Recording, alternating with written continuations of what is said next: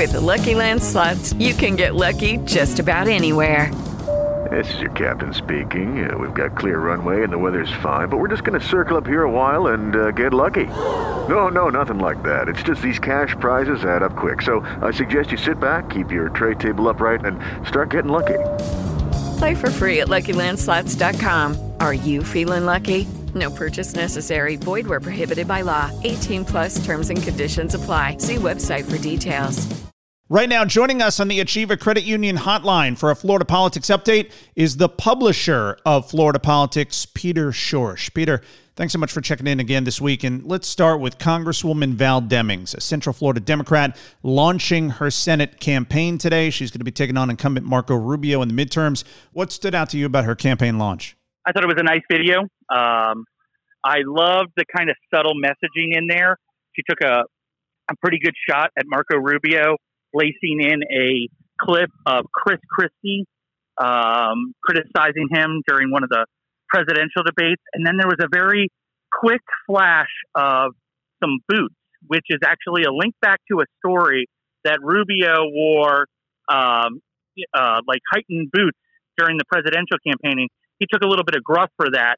And so not only was it a great, biography of Val Demings, she's got a great story to tell. You know, the criminal justice aspect of her life and her husband's career are front and center. But she was unafraid to go right at Rubio, which is what she's going to do because, you know, she is starting off as an underdog against an incumbent. And Rubio fired right back, saying that she is a do-nothing congresswoman and saying that she's a far-left extremist. Will those kinds of attacks, will that kind of labeling work on someone like Val Demings? Oh, gosh. You know, I wish Rubio hadn't done that. I think that they will work. I don't think that you can say that she's do-nothing because she got in there. I mean, she was an impeachment manager for the Democrats of President Trump. You know, she is very well respected by Nancy Pelosi. So I think the do-nothing tag, no one's ever really said that about Val Demings.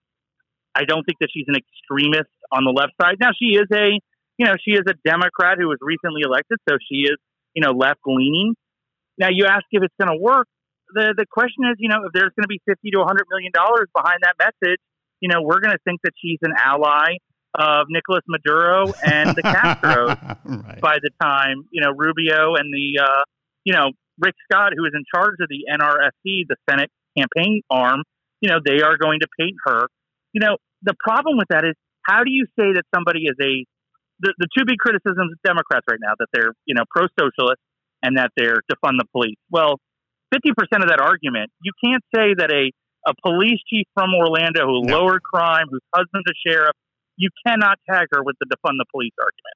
No, it's not going to work on that issue. Now, I do think you can lump her in with Biden and Schumer and Pelosi and their agenda and go after her that way. But trying to make her out to be an AOC or a member of the squad, I think that takes it too far. And when you go too far on a line of attack like that, it can damage your credibility a bit and comes off as desperate. Listen, Rubio is a successful, politician. He's, he beat Charlie Crist. He really maneuvered himself well in 2016 against Patrick Murphy. I don't know why he had to go there that quickly today. If I'm him, I welcome Val Demings to the race. I say, I disagree with their policies, but she is a well-credentialed person, and I look forward to debating my view against her, radical view or something like that. Be almost, I don't want to say magnanimous, but a little bit of statesmanship, because he doesn't need to go there right now. It's only June of 2021. He went nuclear on the first day with what looked like almost a hostage video, getting out there. And he, the people that I talked to, he does sound a little scared. And I don't think he needs to be. I think he's starting off in a strong position, a Republican versus a Democrat in increasingly red Florida. I think he could have just let her into the race and not given her the attention that he did today. Is part of his reasoning for going that route right off the bat because it worked so well in 2020, especially among many Hispanics down in South Florida? It worked wonders. I mean, and I think it still can work wonders. The question will be, are those same people going to turn out with Donald Trump not on the ballot. Yeah. And I think one of the things, I don't want to put too much stock into it, but one of the things that we did see in that New Mexico special election is that, voters are not necessarily, Republican voters are not super excited if Donald Trump is not on the ballot. We saw that in Georgia. If we were going to give Donald Trump credit for bringing out all these new Republicans in 2016 and 2020, well, we have to also say that maybe that they're not going to be there again if there isn't Donald Trump and the MAGA rallies, et cetera. Somebody, I think it was Max Stepanovich, who I know you talked to, he had a great point. He said to me today, it's not that Rubio is spineless or whatever. That's one of the criticisms of him. It's that Rubio is really in between the sawhorses. And by that he meant he is not MAGA enough for the MAGA crowd, and he is not Romney enough for the, New York, D.C. establishment crowd. Now, how much do you think it's going to potentially help Marco Rubio that at least, I know Trump's not going to be on the ballot in 2022, but at least Ron DeSantis will be on Florida's ballot? If Rubio gets across the finish, here's a better answer to this question. I think this is going to be a 2-on-2 tag team match, which we really haven't seen in Florida politics. It's always been, one of the people is the star and one of the other people's kind of, carrying the luggage. This one is going to be a tag team match. It is DeSantis Rubio versus, Demings, Chris Freed. And that, I said it today, the only way that Democrats can win, because they're starting off as 6 or 7, maybe even more point underdogs, is if they Georgia this place, is if they run like Warnock and Ossoff did in Georgia. That it's kind of a tag team, a package deal for both of them. That's good for the Democrats. Val Demings is going to take care of the black vote for whoever the gubernatorial candidate is. He's going to let, Nikki Fried or Charlie Crist kind of stay in the center a little bit more. But it's also good for Marco Rubio because DeSantis is going to be, he's going to be the presidential candidate waiting. He's going to be able to turn people out. I'm joined by the publisher of Florida Politics, Peter Schorsch. You can find all his work at floridapolitics.com, and you can find him on Twitter at Peter Schorsch FL. While we're on the topic of Governor DeSantis, let's talk about the situation involving someone who I don't think is a whistleblower. I think she's a peddler of misinformation and conspiracy theories, and I've been saying that for a long time now, since she first burst onto the scene. Rebecca Jones. She gets banned from Twitter, and now what? She's going to run for Congress against Matt Gaetz? Is she? It's what is the latest on Rebecca? Yes. So what happened was on Friday, there was a Miami Herald report, a Politico report. One took one side, one took the other, about her role in the DeSantis administration. I thought the more compelling one was the Politico story that had Jared Moskowitz and said, that she was basically, she's not who she is. She's not a whistleblower. Mm-hmm. Well, she's damaged goods. She's not all there. No. And I think she took that as a challenge. She spent all weekend tweeting and attacking, and she kept forwarding out the Miami Herald article. Well, that violated the Twitter terms of services. They kick her off of Twitter. That becomes a story. Then she gets on Instagram and she says that, you know what, I'm kicked off Twitter, but she wanted to challenge the Ron DeSantis anti-big tech bill. She says she's going to run for Congress against Matt Gaetz. I think that's petered out over the last 24 hours. She's backed off of it and said, well, if nobody else runs, I'll run. Listen, she's still in Maryland. She's a Maryland resident. I don't know why. I think we are going to look back in a year and we are going to have, as media, we are going to have a lot of egg on our face in how much stock we have put in Rebecca Jones. And we didn't. On my show, I never did. You never did. We took a look at that story and said, I don't know. Let's see it play out first. And then it never added up. But there's a lot of media here in the state of Florida, and especially nationally, they ran with it. And it was just the wrong thing to do. She wasn't credible. And she gets retweets from big celebrity people on social media. And she blocked me the other day on Twitter. It was the first time she's blocked me. And she said some sort of nasty comment on the way back. And I was getting harangued because she does have a really big platform now. I mean, she's got a couple 100,000 followers. She's raised over $1 million on the GoFundMe account. I think if she runs for Congress, she'll be one of these people that gets a lot of small dollar donations and will become sort of phenomenon. And she's just not the right person for it. And I caution anybody, go back and read the police reports. Go back and read the sexual harassment and stalking cases against her. You can tell that this is a person that I'm not saying that she's crazy, but she's definitely somebody that you don't want to put your full faith and confidence in. Now, you're doing a podcast with Jared Moskowitz, who was the former director of emergency management for the state of Florida. In your conversations with him, because he was cited in the Politico article, obviously, and he was certainly talked about in the Miami Herald article, what has he had to say to you about his dealings with this Rebecca Jones? Well, Jared was kind of playing double agent. And I think he was kind of upfront about playing double agent. He was so he got wind of the Miami Herald story. And he wanted to get out in front of it. And so he went to Politico, and he basically shared all of his text messages after she shared all of her text messages. Neither one of them showed the full, complete picture. They were selectively edited, of course, to make each one of them look like they were in the best light. I think what Jared's problem is that, the Department of Health, as an adjunct of Ron DeSantis, was under an enormous amount of scrutiny, and the governor's office was controlling the Department of Health. I mean, they were controlling the communications. Is that different than Rick Scott? No, but it was the first time during a pandemic. And so, there was a lot of scrutiny about whether or not the plaza level, the governor's office, was, micromanaging the Department of Health. And the answer is it was. And so you had a director who was aware of that and had this threat inside of his agency in Rebecca Jones.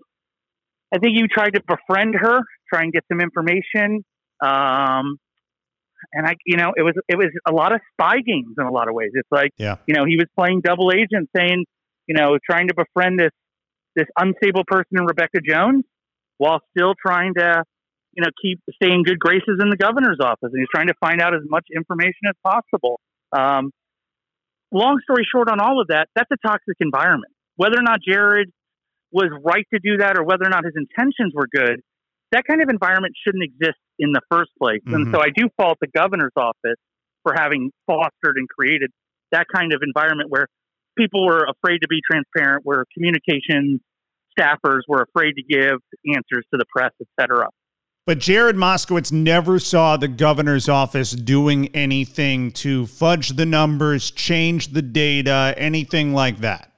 He says he did not, and I take him at his word. I think he's been critical of the governor's office when he needs to be, and I think he has been supportive of the people who gave him a job when appropriate. And so, we have spent a lot of time talking to each other over the last couple of weeks as we get this podcast, and he has said specifically to me, "Listen, if there was anything like that, I would have resigned," and that would have set off alarm bells. Oh yeah. I mean, if you would have had, in a lot of ways, it's like Fauci and Dr. Birx, they never did. They never resigned. They played the same kind of inside-outside game. And I take Jared at his word that there was no fudging of the numbers. And I don't believe that there were fudging of the numbers. I really don't. I think there was 1,000% that there was, or that there is excess deaths that should be attributed to COVID that we never did. And I just think the same people who claim to be very concerned about what DeSantis was doing and whether or not he was doing those kinds of things, they just didn't seem that concerned when it came to Andrew Cuomo in New York. And he certainly was fudging information. We know that now. That's a great point. If there was as much scrutiny given to Cuomo that the Miami Herald has put on DeSantis, we would have known about all of those nursing home deaths. Exactly. Now, there's one other thing I want to touch on with you. This was something that we didn't get to last week, but I just think we have to spend a minute on it. Former Attorney General Pam Bondi, what is going on with her to go on TV and say that basically it's like COVID didn't happen here in the state of Florida? When you say something like that, politics and partisanship and just the need to still be in the arena, it has corrupted your brain. I've had to, and this is a true nugget, I've had to go to people and I've had to who do business with Pam, who are in working relationships with Pam, who I really am friendly with, and who I've always got along with Pam. I've told them, you really got to put her on a leash. You cannot let her do some of these things. And it started with her doing the Four Seasons press conference with Giuliani. Yep. I'm like, she's saying crazy things. You got to pull her off the stage, or she is going to ruin her permanent brand as a Republican operative, as a lobbyist, etc. Same situation here. And it is very disappointing because, you know, her origin is coming from the Hillsborough State Attorney's Office, being so media savvy, and to say something like that, you know, it's like, we got to keep her off TV again for another 6 months. And so she's really impacting and damaging her brand at this point. And if she, you know, she's probably got one or two more bad comments before she ends up in like Sarah Palin territory. Well, it's disrespectful to all of those who have lost someone here in the state of Florida during the course of this pandemic. It's disrespectful to all of those who suffered through the unemployment crisis at the beginning stages of the pandemic, some who suffered for months because that system failed. It's disrespectful to the businesses that have suffered. It was just stunning to watch her say that. And I think the governor at times has been a little too celebratory and hasn't shown enough empathy for the ultimate impact that the pandemic has had on the state of Florida. And it's all because of politics. Well, you know, every time I hear him say Florida's been open since, and they say it's been open since forever, I'm like, you know, tell that to Bob Gualtieri, the sheriff of Pinellas County, who I believe on one day did 200 deputies visit local businesses and kind of do like spot checking to make sure that they were closed. You remember he was out there making sure that people were standing 6 feet apart from each other at Publix's. Yep. You know, all those small businesses that were closed during that. Tell them that there weren't lockdowns in Pinellas and Polk and Hillsborough and Palm Beach and, you know, all those larger counties where there are a lot of people. Yes, I will agree. Sumter County was probably not locked down. You know, some parts of the Panhandle were probably not locked down. But for the folks of us that live in the bigger cities, we were locked down. Right. And the governor didn't step in and stop it. He ultimately left those tough decisions to local officials. That was his choice. He could have taken things in a different direction. He could have prevented local officials from putting those restrictions in place. He didn't do that. And, you know, when you look back, overall, Florida did pretty well, especially compared to what a lot of people thought this state was going to go through when the pandemic first hit. But I just don't like some of this revisionist history about how things played out. Celebrate the successes, learn from the mistakes, but be real about what actually happened during the course of the past year plus. All right, Florida Politics publisher Peter Schorsch. You can find him online at floridapolitics.com, and you can find him on Twitter at Peter Schorsch FL. Peter, always appreciate the time. We'll talk to you again next week. All right, thanks, Ryan. Take care. Hello, it is Ryan, and I was on a flight the other day playing one of my favorite social spin slot games on ChumbaCasino.com. I looked over at the person sitting next to me, and you know what they were doing? They were also playing Chumba Casino. Coincidence? I think not. Everybody's loving having fun with it. Chumba Casino is home to hundreds of casino-style games that you can play for free anytime, anywhere, even at 30,000 feet. So sign up now at ChumbaCasino.com to claim your free welcome bonus. That's ChumbaCasino.com and live the Chumba life. No purchase necessary. VGW. Void where prohibited by law. See terms and conditions. 18+.